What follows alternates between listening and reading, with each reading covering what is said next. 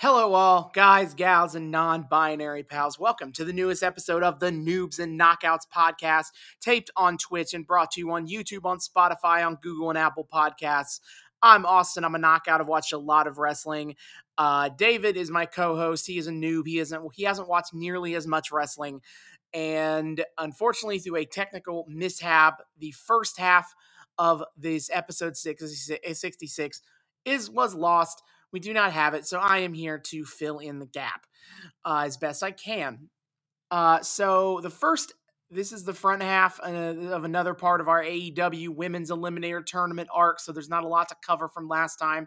But basically, last time we watched the American half of the first round of the AEW Women's Eliminator Tournament that featured Thunder Rosa defeating Layla Hirsch, Nyla Rose defeating Ty Conti, Dr. Britt Baker defeating Maddie Rinkowski, and Riho defeating Serena Deeb. We had positive thoughts about pretty much every match involved. So if you'd like to hear more about that, you can check out our episode 61, which was our last time that we're in this era. On this episode, we'll be covering the second round or the quarterfinals of the AEW Women's Eliminator Tournament, which is Thunder Rosa versus Riho, Nyla Rose versus Dr. Britt Baker, Ryu Mizunami versus Aja Kong, and Yuka Sakazaki versus Emi Sakura. Those matches are available on three of those four matches, all of them except Thunder Rosa and Riho, are available on YouTube. If you type the AEW Women's Eliminator Tournament, you can find, they aired a lot of this tournament on YouTube. You can watch those episodes, those matches there. The Japanese matches are available on episode 2, I believe, of that YouTube series. And the Nyla Rose Britt Baker match was on. It was one of those two, actually. I can't remember off the top of my head which one was on YouTube and which one was on Dynamite. But one of them is on YouTube. You're going to have to be careful a little bit because they also aired the Japanese half semifinal match in the same YouTube episode. It's listed as show 3 on YouTube. And then to watch the match that aired on Dynamite, well, hate to tell you, is basically AEW being a smaller, newer company, does not have any real streaming partners or any real easy way to watch their backlog. The best possible way is through Fight TV, but even then, that has become much more difficult since we even recorded this episode, let alone last time episode 61 was released. In that, Fight TV now is set to use outside VPN. If you use the app for Fight TV, it can detect VPNs and block your use of them. So you can't watch anything through the app through the VPN. But if you go on browser, you cannot purchase shows through a VPN. They block VPN for purchases. So the workaround, by the way, the workaround is that AEW Plus is a non-American thing on Fight TV. It's $7.99 a month. It lets you watch all of AEW's televised shows on a week, live every week without commercials, as well as watching their back catalog on Fight TV. I do not know for sure if I don't know for sure if you can purchase AEW Plus through the browser, through the app with the VPN on. I know that you can't watch AEW on the app. You can't use AEW Plus on the app with a VPN anymore because they block that. But I don't know if they also block the ability to purchase a subscription to AEW Plus through Fight TV with using a VPN in the app. But if you don't do that, then yeah, that's the workaround. Is you need to download the app on your phone or some other external device. You turn on your VPN, purchase AEW Plus on Fight TV, and then you have to go to your computer browser to actually watch the shows. But I do know that you can still watch the shows through the browser with the VPN on. If they have also made it so you can't make purchases with a VPN on, in the browser, then I am sorry to say that there is no real way for you to watch along with us that one match unless you already had AEW Plus and so you still have an active subscription with Fight TV. With that in mind, then you can join us in just a moment as we talk about the second round of the AEW Women's Eliminator Tournament. And we are back. We have just finished the second round of the AEW Women's Eliminator Tournament, so 3 different shows all at once. Yes, so much jumping around, but very much worth it. Once again, we got some good fucking shit.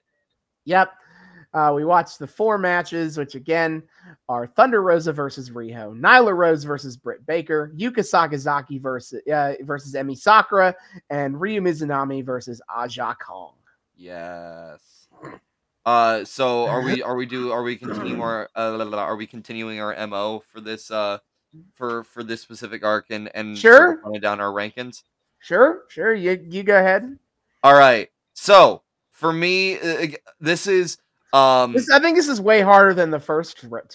I actually found this one a little bit easier to rank for me. I found the choice a little more distinctive. Last time I was very insistent that like for that last round, like between the 4 of them, it was all close, and I was picking favorites based on small little things. Here there were a few more kind of standouts for me. So probably my lowest match on the ranking was Thunder Rosa versus Riho, simply because it was weirdly one-sided. I do love me some Thunder, do love me some Riho. Thunder was in control for a lot of it. We'll talk about it as we kind of go through all these individually. But that kind of took away from some of the tension. Is just Thunder was just kind of in control for most of it. Then I'm probably gonna have to put with apologies to Austin, Yuka Sakazaki versus Emi Sakura. Again, I'll get into why. Mostly just because like I enjoy both of them. But so again, something I'll talk about a little more is for me, Yuka Sakazaki's pacing in her work is always a little weird to me. It always feels a little like misbalanced, and I think this is more just kind of a personal thing. It's something that I feel like I need to get used to more before I can like really get into it, because it to me, the way she paces her work makes a whole match feel very weirdly paced. I had the same issue the first round of the Japanese side of this. And then at number 3, I'm gonna put Nyla number 2, you mean? Number 2, pardon me. I'm gonna put Nyla versus DMD. I just because I really enjoyed the again, something I'll get into, the storytelling of the match. There was kind of this interesting back and forth to it, and I mean Nyla and DMD are of course 2 of the best in the company, and they had incredible chemistry together. I really liked it.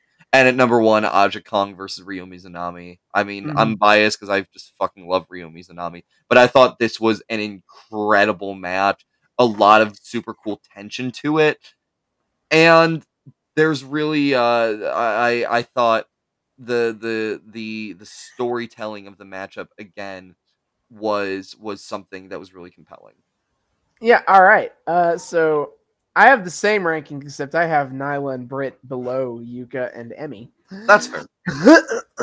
But yeah, I have a lot of the same feelings as you on this. Is that for me, Thunder Rosa and Riho felt a little too short, and overall just did not get into a second gear, or not necessarily a second gear, but didn't hit the peak that it could have. Mm-hmm.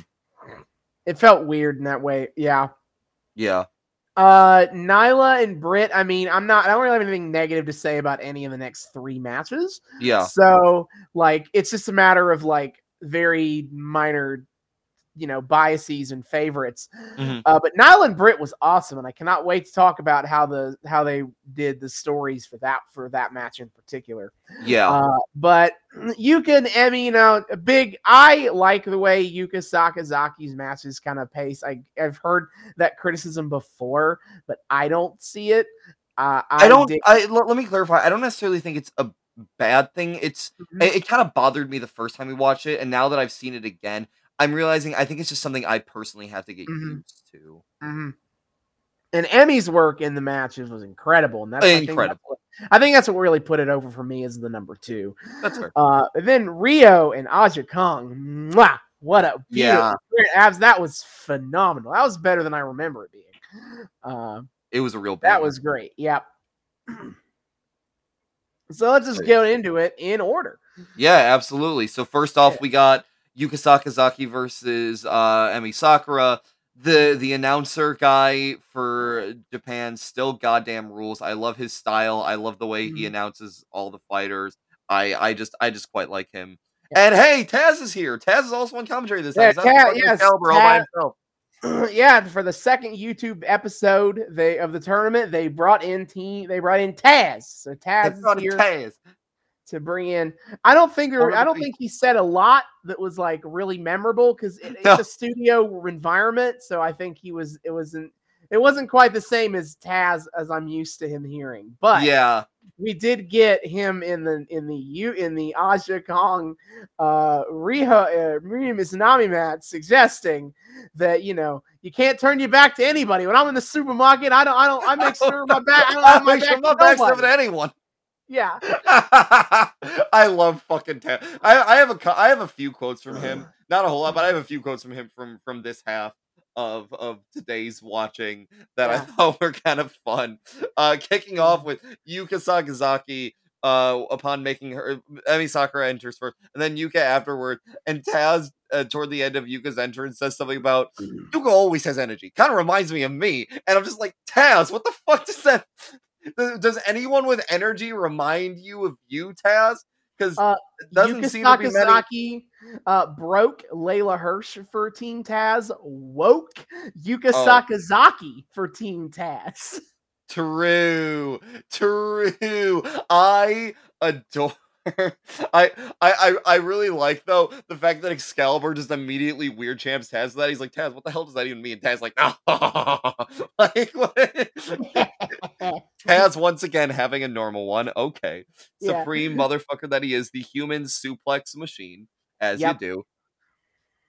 I mean, I think he would appreciate Yuka Sakazaki, who continues her gimmick of like you would think she actually isn't very strong, but also she's very strong, along with being. I mean, for as much as I blustered about like I'm still getting used to like her pacing of work, and I feel smart for not being the only person to have like noticed that. Good, David's learning. I do have a lot of good things to say about her work. And that's gonna be one of them, and I can't wait to get into that. But we start off the match, and I mean this was a cool match for me because it did some things that I hadn't really noticed the last time. First of all, they actually went outside the ring. I don't think I've seen any of the rest of these like Japanese women matches do that. No, I don't think they did either. I don't remember them going outside last time. I have a dumb. Oh no, I know. Vaney had a moonsault to the outside. Oh yeah, that's fair. I remember that, but I do remember that. But this was more. This was more. There was a lot more to this one. This is a dumb question. The answer is probably no. Is that a rarer thing in Japanese wrestling at all? Going outside the ring, do they tend to stick inside the ring a little more? No, it depends. New Japan, from what I've seen, New Japan is a lawless promotion where they fucking go outside all the ring. Well, yeah, from what I've seen in New Japan, just everything's chaos always over there. Now people complain about AEW with the referees discretion. Holy shit, New Japan referees discretion. What discretion? They have the discretion is everything's legal. Actually. Yeah, everything is. Although we did get a ref exclamation point moment in this match at one point when at one point Yuka gets taken outside the ring and Emi's brought her fucking like students with her. Yeah, okay, so let's bring this back. Is it for this round? Emi Sakura grabbed Mei Suruga and Rina Katakura, who were in the first round and lost. Yes. She dressed them up like Freddie Mercury and had them be her minions. It was kind of great. I really liked that Emi had an entourage. It felt very fitting for her. And they bring it up that like literally Emmy trained both of these women, and now she is enlisting them to be her stooges. Yeah, and Taz talks about like or no, I can't remember who was Taz. Excalibur brings up the fact that Yuka beat Mei Saruga, so there's a revenge element. This is revenge. Okay, that was Axe. Okay, Mm-hmm. I fucking love. I just once again need to point out the X and Taz dynamic here. Mm-hmm. I love too, like half the time X is kind of prompting Taz to say more shit, and Taz like, oh, well, yeah. I mean, he's good at doing the technical analysis, but he clearly feels a little bit lost without like a distinct character to play off of other people. Yeah, like Taz doesn't like, unlike a lot of the people, like in Taz on commentary in AEW outside of this tournament is either like Dark or Rampage, and either way, he is more familiar with the characters of these people. Yeah. So he can do a lot more than just technical wrestling analysis. Yeah, you'd be like, oh, Orange Cassidy, I fucking hate this guy. Yeah, fuck this guy. Or like in the day, even in the days of Dark, in the pandemic, in the shutdown era, like he would like make cracks about the shitty indie gimmicks that came onto Dark at the time. But you know, for these Japanese women, like he doesn't really know their characters very well in comparison, so he doesn't really have anything to play off of in that way. It is cool. He's mostly stuck being like technical analysis.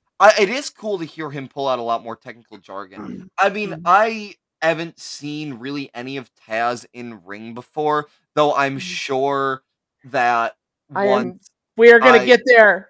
Yeah, we're gonna get there. But I based on what I've heard of him and based on, you know, how the fuck his son wrestles too, I'm sure this will come as absolutely no shock. But it is really cool to hear Taz, usually this kind of goofy character guy, really show off his intelligence from a technical standpoint. This is a man who clearly knows what the fuck he's talking about. He's just kind of figuring out how the hell he's just a goober who says things like hit him in the yam bags. But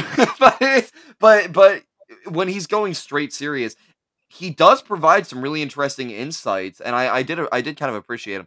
So anyway, banting about X and Taz together aside, this match I did really like the clash of these two characters. Like I said, Yuka, her pacing, again, weird for me. I'm starting to come to appreciate it more. It's so interesting because when she does individual moves, they're very quick, but she spaces them out so much.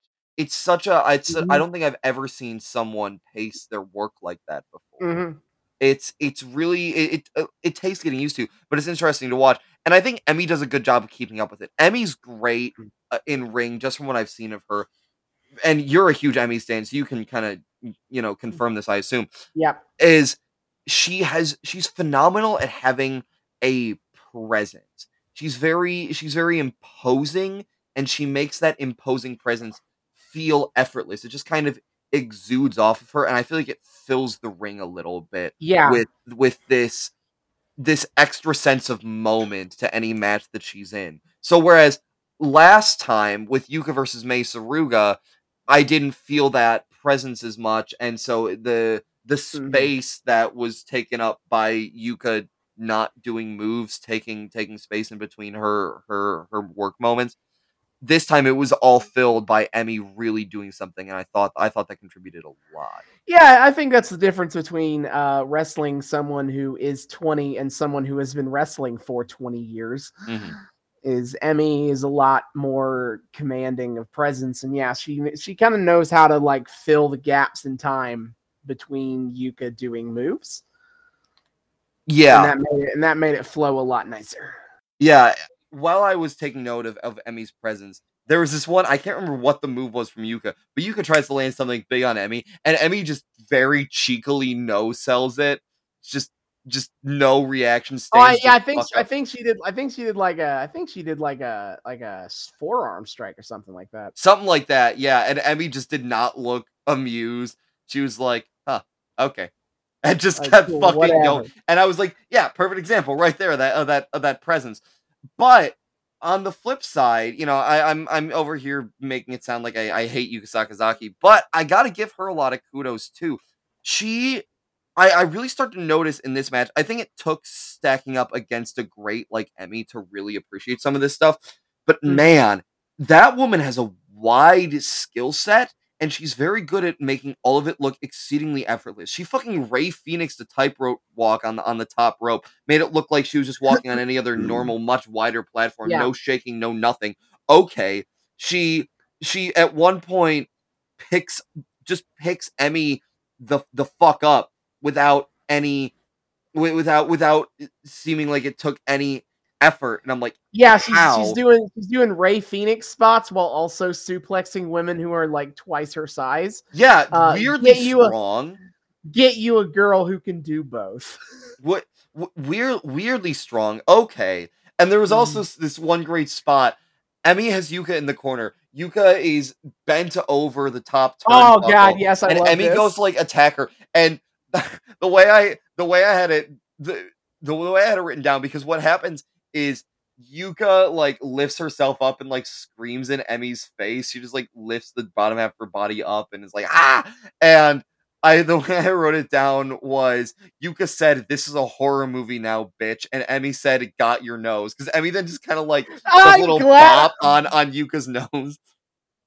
I'm glad I'm not the only person who thought there was a bit of a got your nose bit. Like, Yeah. I'm pretty sure she was just clawing at her face, but the way she had her hand over her face, it looked like it was a got your nose. Yeah, yeah.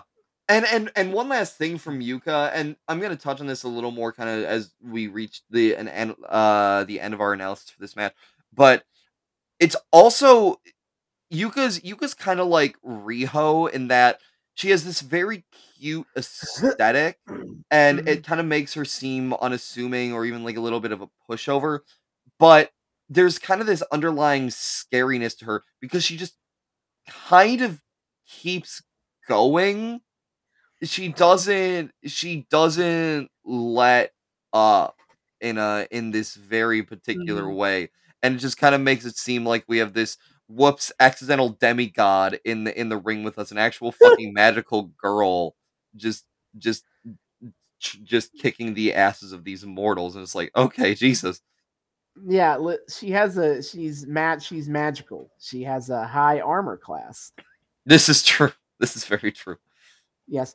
But so the story of the match is a lot of back and forth to start, but the turning point of the match, so to speak, is that when they're fighting around on the outside, and eventually Emi Sakura hits like a twisting slam to directly onto the hardest part of the ring, the apron, onto Yuka's back, and and they bring up she has the kinesio tape on her back.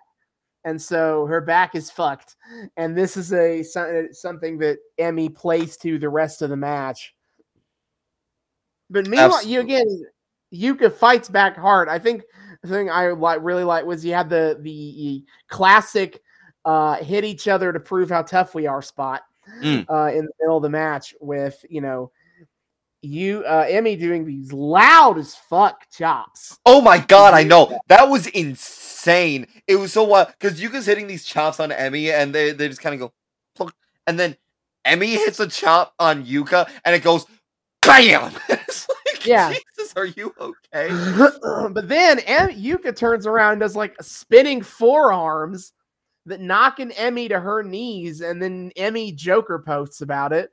Yeah. Oh my. Yeah. She just starts fucking cackling. And that was pretty sweet. But yes, it ends with, Yuka finally, like, they do back and forth hitting their big moves on each other to eventually Yuka is able to roll through, hit Emmy with her falling elbow, and then to hit the wait, how did this? Yeah, it was a falling elbow. And she didn't do the magical girl splash. She did the crucifix pin. Yes, she hit the crucifix on Emmy. That was insane. Yep. 1, 2, 3. It's kind of played off as a bit of an upset, kind of a stolen victory, so to speak. I thought Emmy was to use a cliche. If they had scored this match on points, then Emmy would have won. Yeah, it was an old boxing cliche joke. God. But Yuka gets the pin, and Yuka Sakazaki is advancing to the Japanese finals. And Emmy and Co are none too pleased about this and start Now, fucking so beating up on they Yuka. after the match, they put the boots to Yuka Sakazaki, but here comes white suit Hikaru to the Shida win. Or Cheetah to the to rescue, I mean.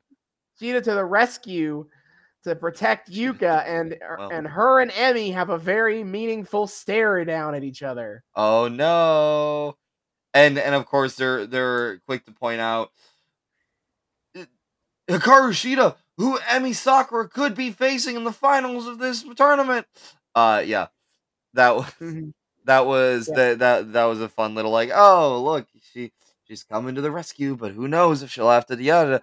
But what I what I really liked though, just the Emmys entourage thing. I thought it was really Mhm. cute how they were her fucking like backup singers and they just kind of played these loyal minions who were willing to just beat down on Yuka a few different times this match. It was Yeah. very delightful.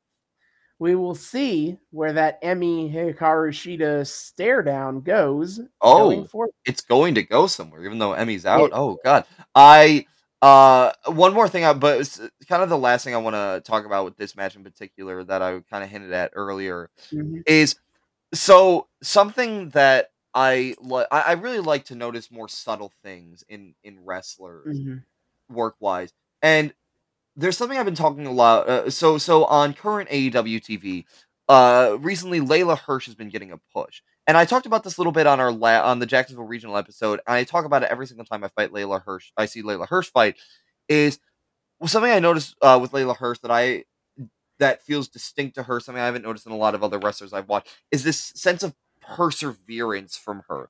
Layla Hirsch is very good at doing these big sells that she then does these big get ups from. She mhm, has this stamina, this perseverance to her.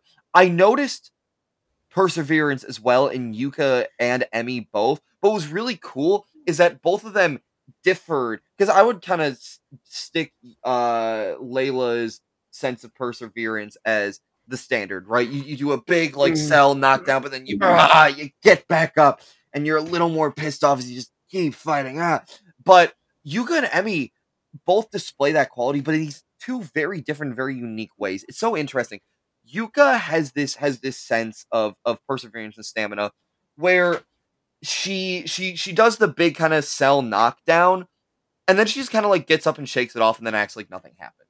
Mhm. This very interesting like she can be quick to like shake something off. We don't see again, we don't see as much of the effort on it as we do someone like Layla Hirsch. And Emmy, what's really cool with Emmy is the way she gets hit and but just almost never falls all the way the fuck down.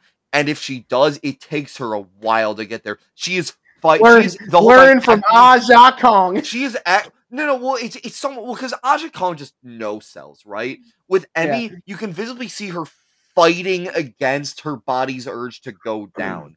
It's Mhm. super cool, and I thought the fact that they both had that kind of level of perseverance to them really made them a phenomenal matchup for each other. So I did Yeah. quite enjoy the overall story and matchup of this fight. Again, it's just taken me a while to kind of get used to Yuka Sakazaki's pacing in terms of her work. Sure. Then we move on to Ryu Mizunami and Aja Kong. Yes. Yes. My favorite girl. I adore Ryu Mizunami, so I was very happy with this one. Yep. So this was an interesting one too on two fronts because Rio Mizunami and Aja Kong are both big girls. They are both big, chunky, hard hitters, and they Big, will meaty women big, slapping meat. meaty women slapping the meat. They no, but they against anyone else, they will make you feel very small as they just kind of tear into you. But Mhm. this one, they are pretty equally matched, and Aja probably slightly the physical favorite just because she's a bit bigger, a bit more established, and just oh, oh, so scary. And as they mentioned, Ryu Mizunami never beaten Aja Kong before. Never beaten Aja Kong They before. mentioned But on what's interesting commentary. too is they also make a very interesting matchup, personnelity wise, because something else they really play into this for this match, wisely so, I think, is that the two of them have such opposed personalities. Because Rio is she's the crazy party girl that's just always fucking hype, and Aja Kong is just angry, brooding in the corner. Just, can we get this the fuck over with? And will you please let me kill you, please? Like, we're going home, bro. We're going home, brother. I always my Aja Kong always feels like halfway to Hulk Hogan. Just be like, let's hit the film and go, brother. It's I'm gonna say moves, dude. You're gonna hit me with the one. You got opinion 1, 2, 3. Let's go home. No, that seems legit. And in that vein, what made this match super fun, and one of the things that made it my favorite match of what we watched tonight, is everything Ryu Mizunami does feels like a moment. Like she puts something into her. She puts her joie de vivre into every single move she hits, every single sell she does, every little taunt, everything. And Aja is the queen of no selling. So it is the unstoppable force hitting the immovable object. Yeah, and it makes for some phenomenal tension throughout the entire. I think that personality class is interesting because Ryunami's first match was with Maki Ito, so it was more of two boisterous personalities playing off of each other. And boisterous in different ways, but right, yes. Two very loud personalities being a half comedic, whereas Aja Kong ain't got no time for any of that shit. And I think that's best encapsulated by the fact that during one of Ryu's big moments, she's got Aja in the corner doing the chops. She's got Aja down, and she goes away to go do her invisible rope pull spot. Yeah. And to dick around, and Aja Kong just gets out of the corner and smacks her. Yeah, and that's when Taz makes this fucking grocery store comment. But then the best part is it knocks Ryu down, and then funny enough, Aja does a taunt, and Ryo says, "No, you. If I don't get to do my taunt, you don't get to do yours. Fuck you." And then knocks Aja down a little bit. Yeah, I thought that was brilliant. I think it's kind of fun because Aja Kong kind of pushes Ryu Mizunami to be more serious. Yes. Because she has no time for this dumb party bullshit. The same in a way that Maki Ito just kind of fed into it by also being ridiculous. Aja is like, nah, fuck this. I'm just going to kick your ass. So Ryu kind of has to put more effort into just kind of being a serious person for a second.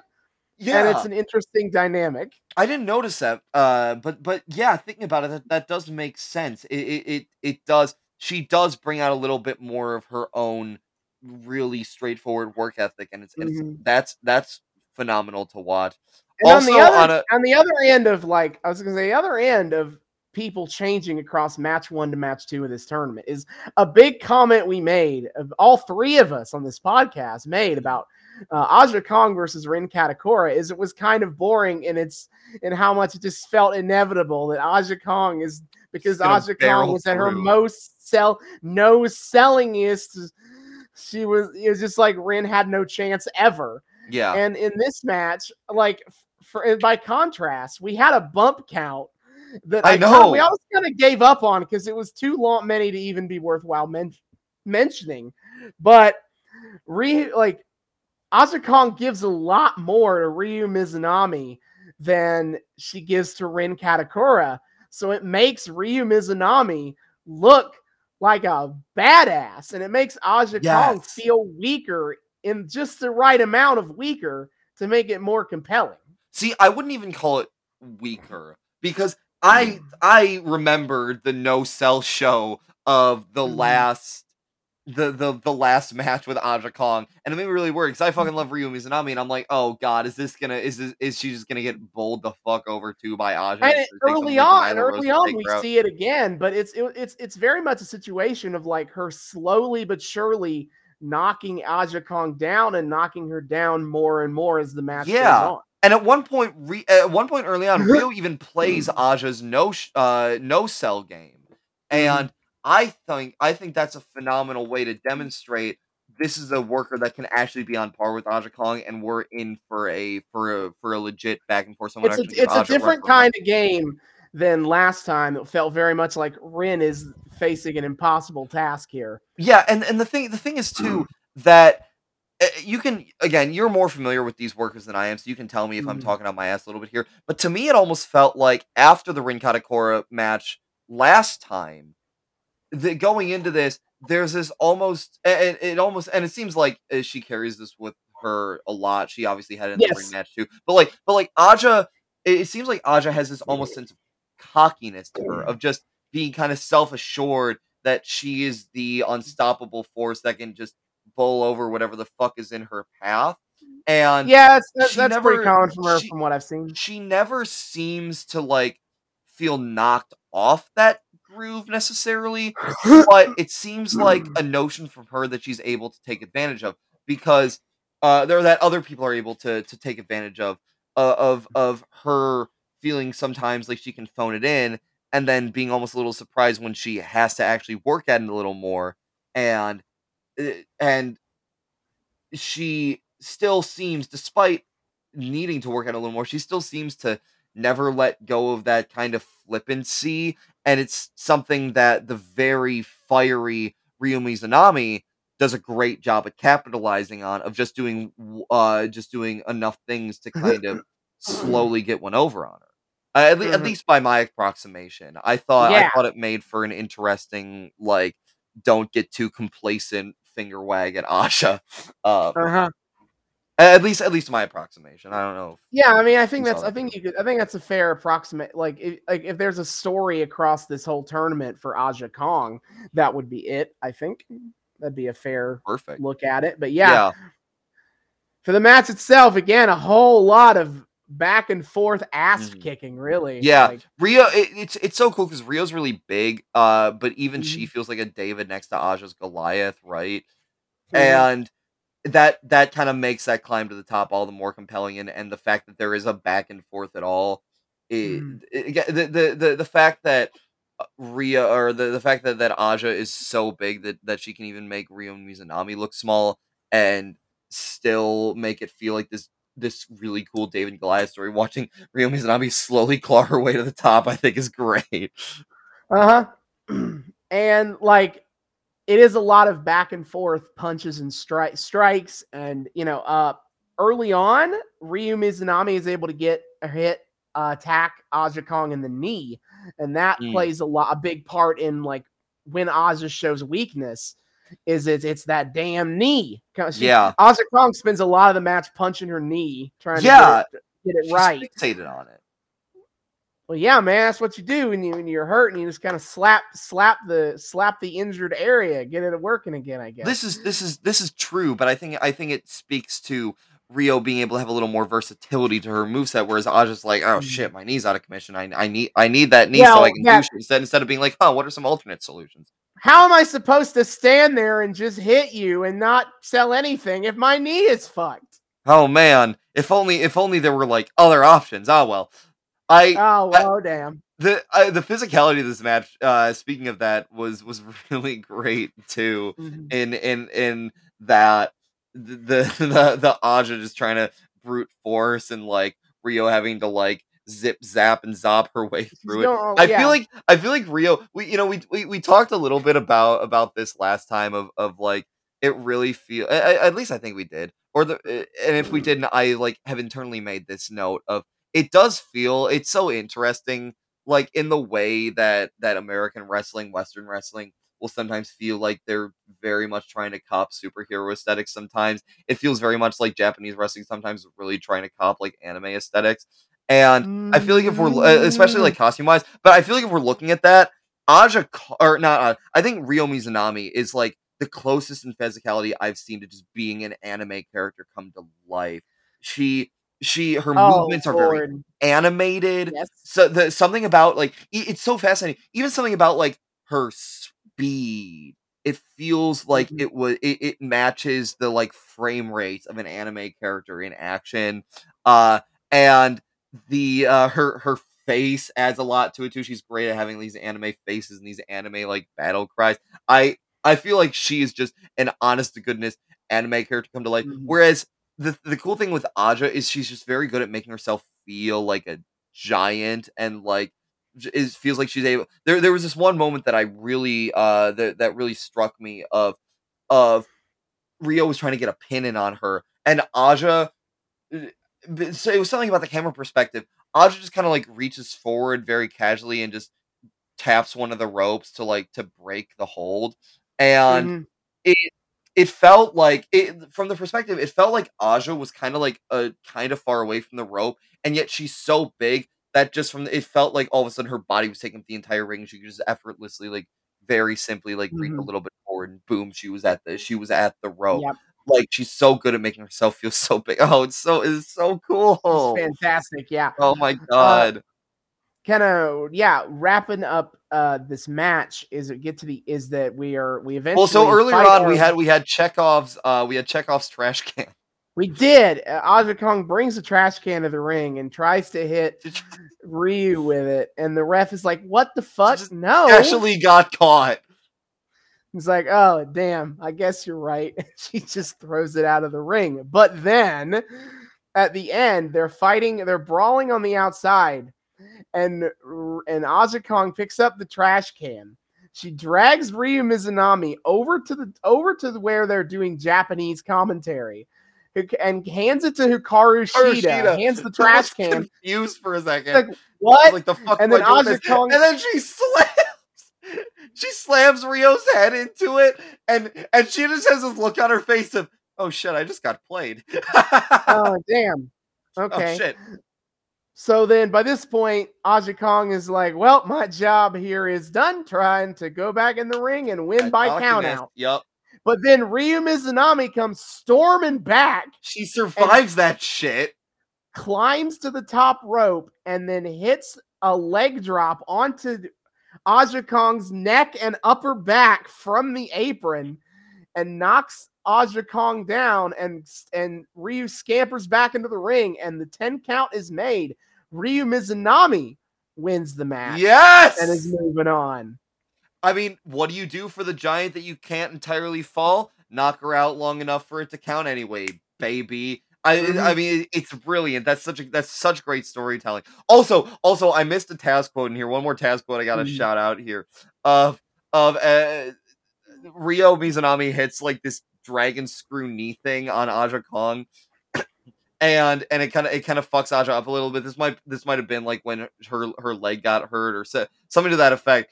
And Taz made comments of, that's definitely gonna slow down Aja Kong. And I'm like, slowing down Aja Kong, is that even possible for her to get any slower than Aja Kong is great, but fast is not something I would use to play her game. Like I can't get much slower. And it's like BoJack being told to take it easy. Yeah, okay. I was like, okay, Taz. Again, you kind of. It's clear you're a little up the creek without a paddle here, but I appreciate that you're trying. Mm-hmm. But yes, Ryu Mizunami versus Yuka Sakazaki is set for the Japanese finals. Oh yes, I'm so fucking hyped. That's gonna be wild too. Again, two hype personalities kind of meeting up with each other again. That one's gonna be interesting. Meanwhile, back in Jacksonville, over in America, the doctor will see you now. Yes, it's time for the February 24th episode of Dynamite for Nyla Rose versus Dr. Britt Baker, DMD. And I thought of this while watching this match, but we are talking about how there's only been four matches on this show that have been done on Dynamite. The rest have been on these YouTube shows. But because of Dynamite's taping schedule, where only half of the shows are in front of live paying crowds, so far, one match on this entire tournament has been in front of a live crowd. Yeah. Riho and Serena Deeb is it. Yeah, I mean, for this one, at the very least, they did their best to like pump in real crowd sounds to make it feel like there were people there. But oh boy, And by pump in live crowd sounds, we of course mean had Austin Gunn in the front row. Well, no, for this first one, it was insanely loud. They had to have been pumping shit in for that.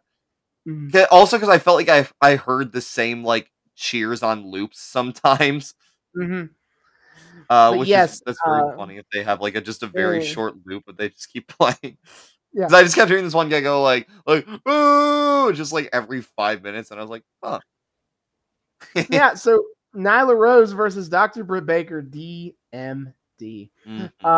And the thing I want to kind of start with immediately is that this is a heel versus heel match. Yeah. And I enjoy how they kind of played into both people's heel traits. Thank you. Is by Britt Baker runs like a coward. Yeah, and has she just kind of like interfere. First. She does do a rage quit. She has a temper tantrum early in the match and just like destroys some trash cans and then comes back. And you got Tony Schiavone trying to cover for her on commentary. I know. That poor sim. And then having Rebel interfere. Yeah. Official, I guess that happened. Yeah, she didn't do much. Nyla kind of knocks her out early. Yeah, but then also you have Nyla Rose who kind of she is not a cheating heel. She's I'ma just fucking kill you. Yeah, this is true. Okay, first of all, speaking of Rebel, I have to fucking point something out from commentary. Is at one point, like early on, they're talking Britt Baker accompanied by Rebel, and JR goes, and that's Rebel, not Reba, I've learned. And then later on, he just fucking calls her Reba anyway. JR.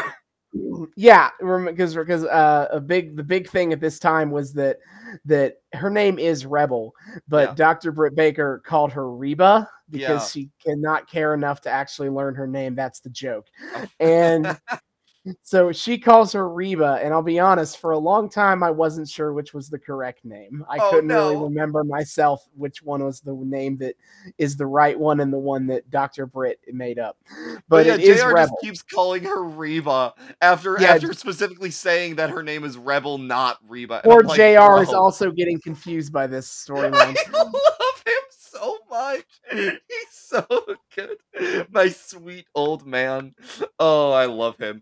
Yes. But yeah, for Nyla Rose, she got her just whooping Britt's ass and doing things like, I'm going to break your leg again. Yeah. Because they call back to, because you would have been watching, they call back to is when Britt Baker got injured in the early 2020. Yeah. Well, spring 2020. It was because she was in a match with like Statlander and Nyla Rose, and I think Sheeta was in this too. I think it was a 4-way.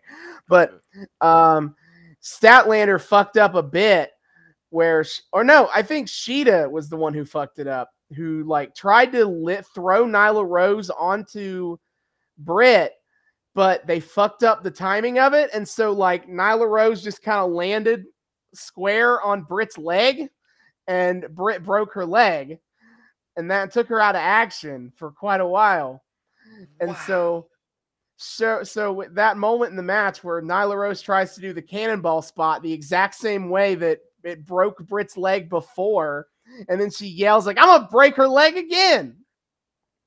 I love Nyla so fucking much, dude. Holy shit.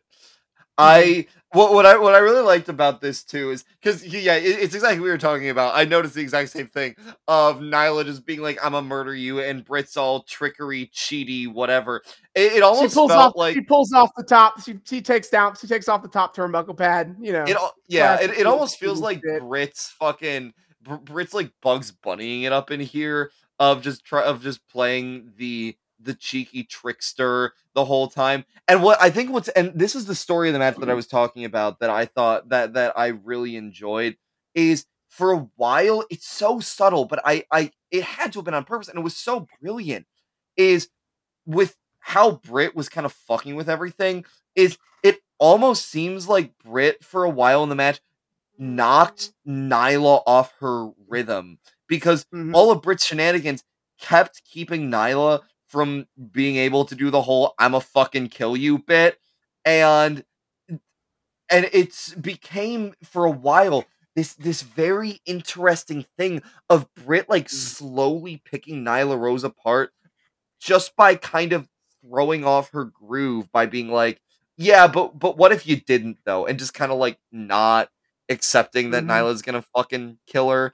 It was so fascinating, and it clearly was like fucking with Nyla's usual MO, and I don't know, it fascinated me. I was enthralled by that. Yeah, it's kind of an interesting match where like they both kind of get to play like the babyface in peril at different points because of the fact that it's two heels going at it. So you kind of go back and forth on that way. Yeah. That the dynamics are fascinating. Quick pause for the random the random commercial break we got, which instead was just filled in with the Dynamite theme. And yeah, this match did not have restaurant quality picture in picture. No, as sir. JR would say. Instead, they just fucking cut to commercial break. So in the middle of the match, out of nowhere, we just get, let's go ignite. So I've never heard the Dynamite theme song in full before, and something I have to shout out is a line from it that aged just like fine wine. If we're talking about restaurant quality, there's a line in the Dynamite theme about acting like Friday when it's really only Wednesday, and I'm like, damn, Rampage did not exist yet. No, it didn't. That's fine wine. But yeah. Acting like it's Wednesday when it's only Friday. Yeah. Hey, wait. Right, yeah, other way around. Hold up a second.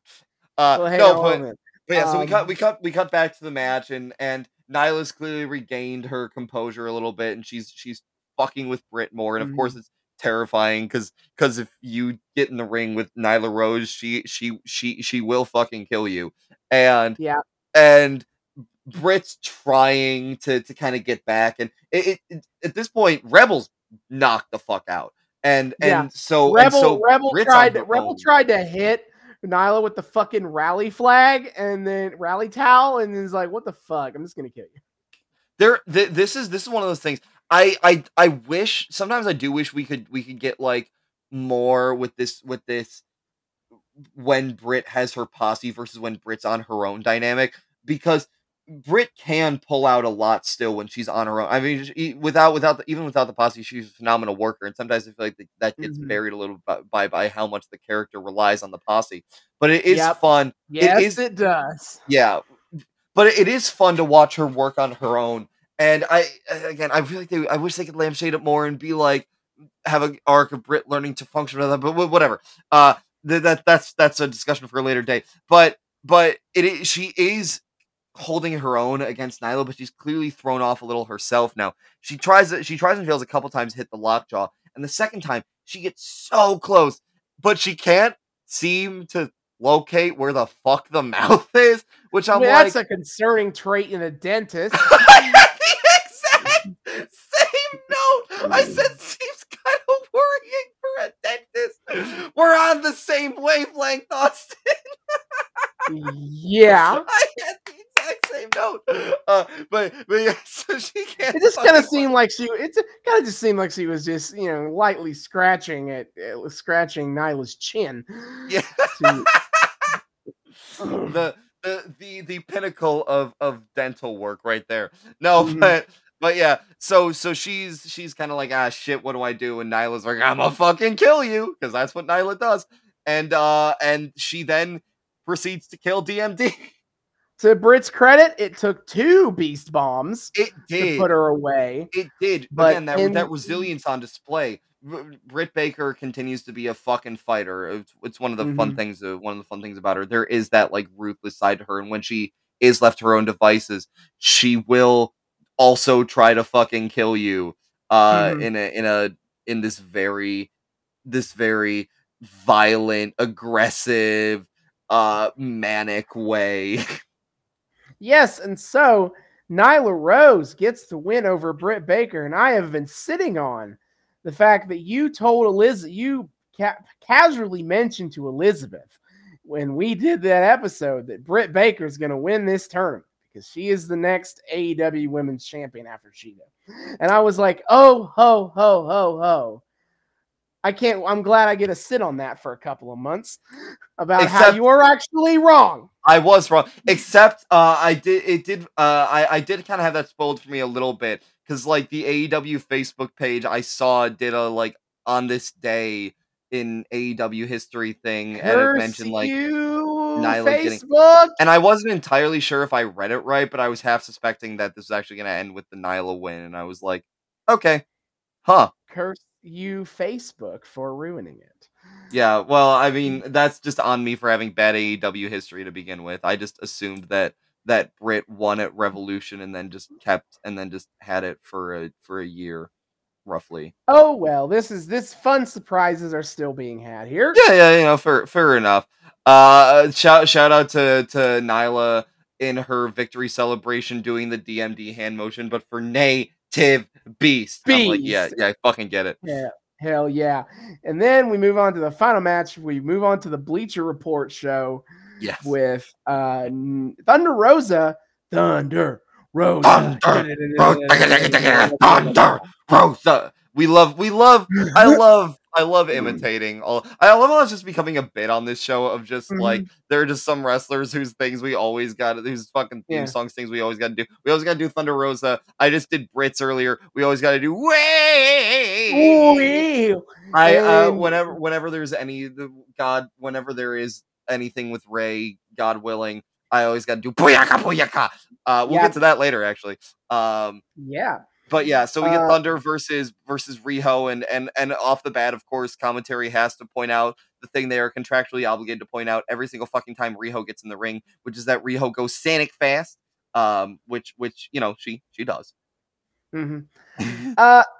If Britt Baker and Nyla Rose was heel v heel, this was face v face. Yep.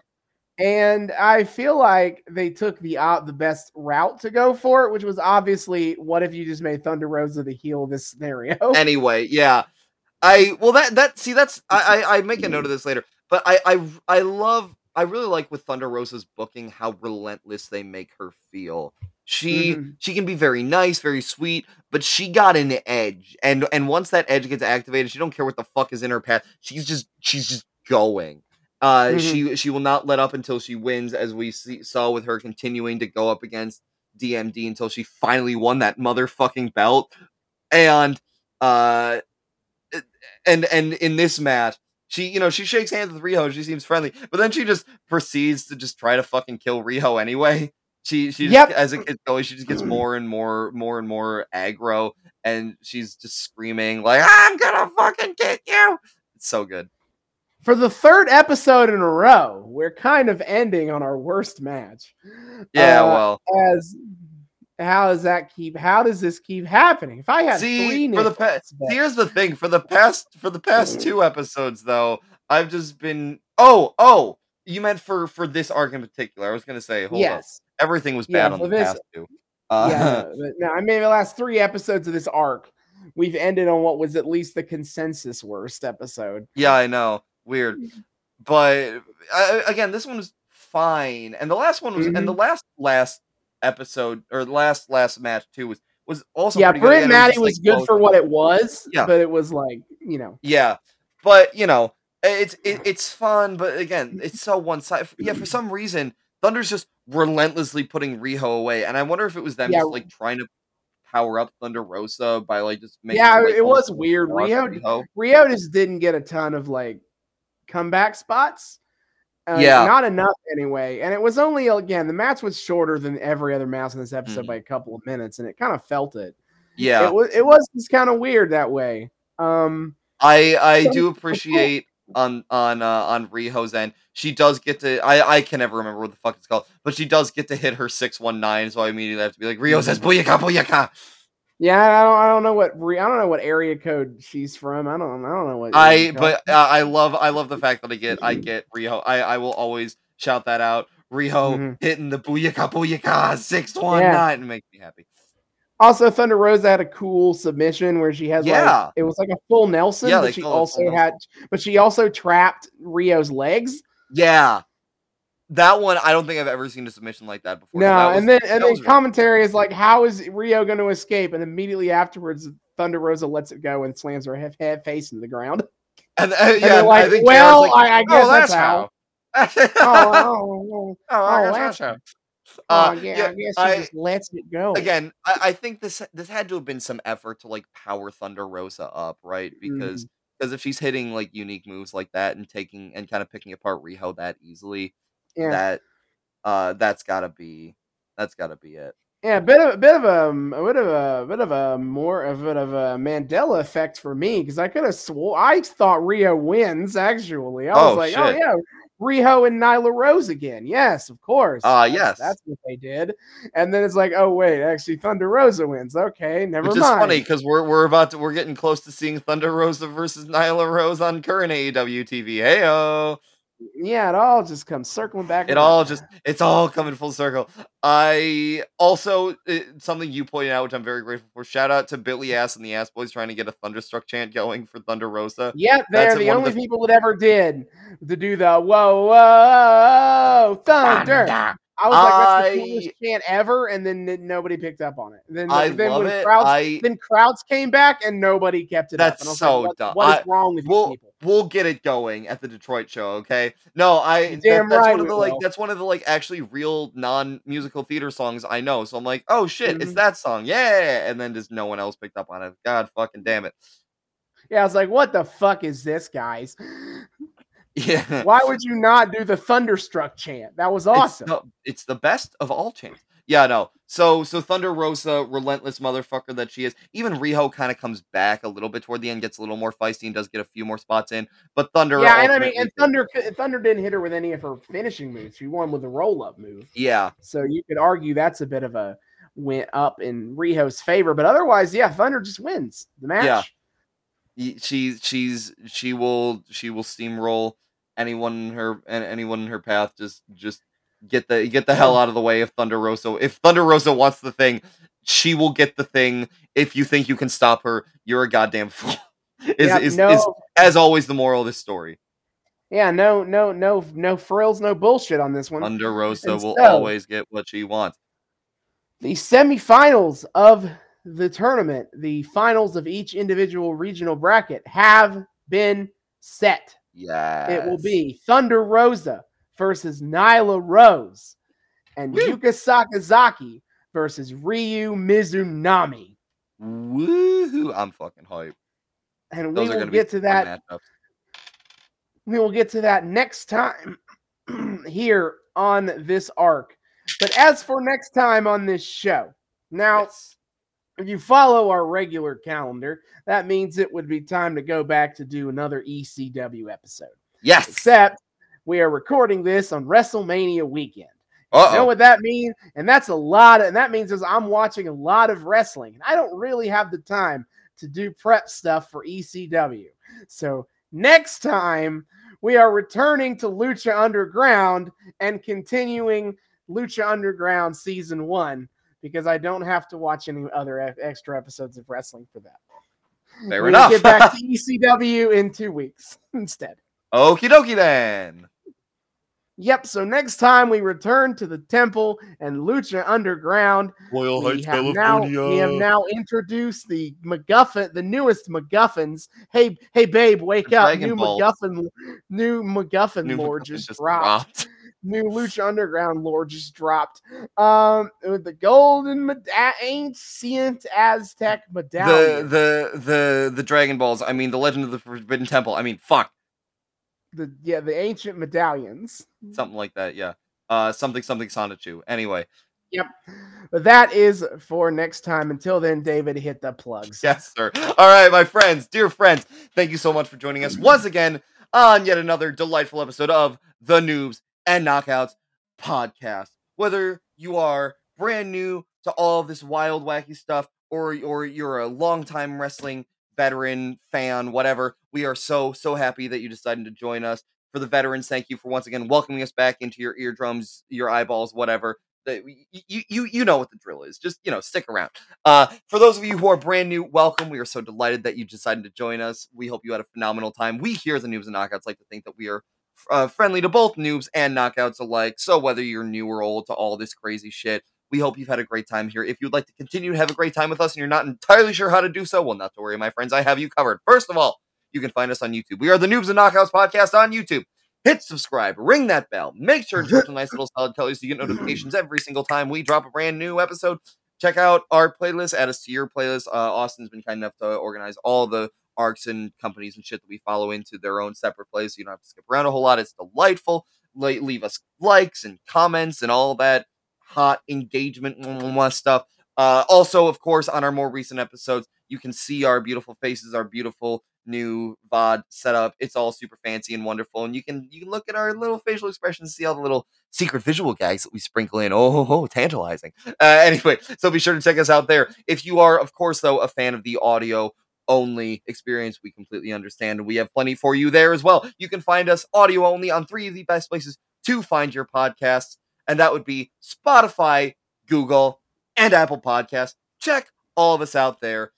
You can find all of our episodes just straight up. Download them. Give us those ratings and those reviews, however the fuck you do it on all those other platformy things. Spotify just recently added star ratings, so if you could give us some ratings and be like, hey, these guys are pretty dope, and it'd be much appreciated. Check us out, audio only, Spotify, Google, and Apple Podcast. And of course, more directly to engage with us, there is our social media and otherwise. So big one, number one, is our Twitter, the big lucha everything of the Noobs and Knockouts podcast is our Twitter at Noobs and Knox Pod. That's Noobs, the letter N, Knox Pod on Twitter. That's our big thing. We post dank memes. We engage with wrestling fandom discourse, all that good stuff. We post every single time we drop brand new episodes, so you guys know what the hell's going on. And of course, the highlight of our Twitter is weekly wrestling live tweeting. My friend, what is on the docket coming up? Of course, as usual, every single week, 8 p.m. Eastern on TBS is AEW Dynamite. We live tweet that one because it's the one wrestling show we both consistently watch live. In addition, I take care of Impact Wrestling, WWE, and AEW pay-per-views as they occur. Upcoming on that remark is Impact Wrestling has Rebellion on April 23rd. Featuring an Impact World Championship match, Moose versus Josh Alexander. That's going to be that's going to be sweet. A 3-way match for the X Division Championship. Flips be flipping. Jonathan Gresham versus Eddie Edwards. Going to be a real great technical match, actually. Gresham, one of the best technical wrestlers on the planet right now. Jonah Rock versus Tomohiro Ishii. That's fucking sick. Them's going to be 2 hard-hitting boys. And then we have an 8-team elimination challenge match for the Impact World Tag Team titles. So that's going to be fucking nuts. Nice. Actually. And what will be coming up after that? Still a couple weeks to go, especially because Impact has the Multiverse of Matches event at WrestleMania weekend, which will have already happened by the time this episode drops, but hasn't happened yet. Time. So that'll probably affect that. Upcoming for WWE, the next pay-per-view after WrestleMania is WrestleMania Backlash. It is the Backlash pay-per-view that is themed. The concept is it's based on the Backlash from WrestleMania. And last year, they decided to just add the WrestleMania name also to the show name. And I was like, well, that's kind of dumb, actually. And I'm going to make fun of it and add WrestleMania before everything now. Yeah. WrestleMania SummerSlam, WrestleMania Hell in a Cell. The next AEW pay-per-view, of course, being WrestleMania Double or Nothing. Yep. And apparently they are keeping to that. So it is WrestleMania Backlash on May 8th. Sure. And then the next AEW pay-per-view is on May 29th. It is, of course, Double or Nothing. Yes, WrestleMania Double or Nothing.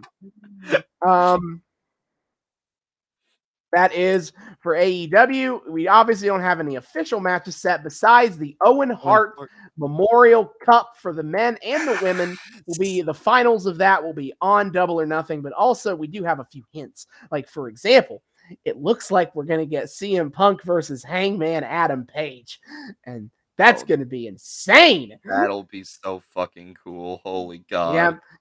Yes. For now, we do not have any matches officially set. So nothing to report back from there. But that is what we'll be doing on the Twitter in the near future. Hell yeah. So be sure to check all that out. It's a great time over on the Twitter. We love our live tweeting. It's a great time. Austin is, the super smart dude who knows all this shit and is able to make some really insightful comments and quips and all that shit. I'm just doing my usual color commentary, super hype, shit posting, whatever. Either way, it's a good time to hang out with us while watching wrestling. So be sure to check us out at Noobs and Knox Pod on Twitter. There is also, of course, if you want to get in super direct contact with us, our email address, noobsandknockoutspod@gmail.com. That's noobsandknockoutspod@gmail.com. Tell us what you like about the show, what you don't like, things you want to see more of, less of, requests for eras and arcs and companies and weird wrestling adjacent media that no one has ever fucking heard of before except for you. Whatever. We come yell at us for our hot takes or tell us how much you appreciate our brilliant insights and our sweet dulcet tones that just come lulling on the wind to you every single week. I don't fucking know. Whatever it may be, just come say hi to us. noobsandknockoutspod@gmail.com. We love people saying hi. We would love to say hi back. So come hang out with us over there. And of course, finally, there is our Patreon. We are also the Noobs and Knockouts podcast on Patreon. $1 a month gives you early access to episodes and a shout out at the end of each episode. See y'all next time. Hasta luego.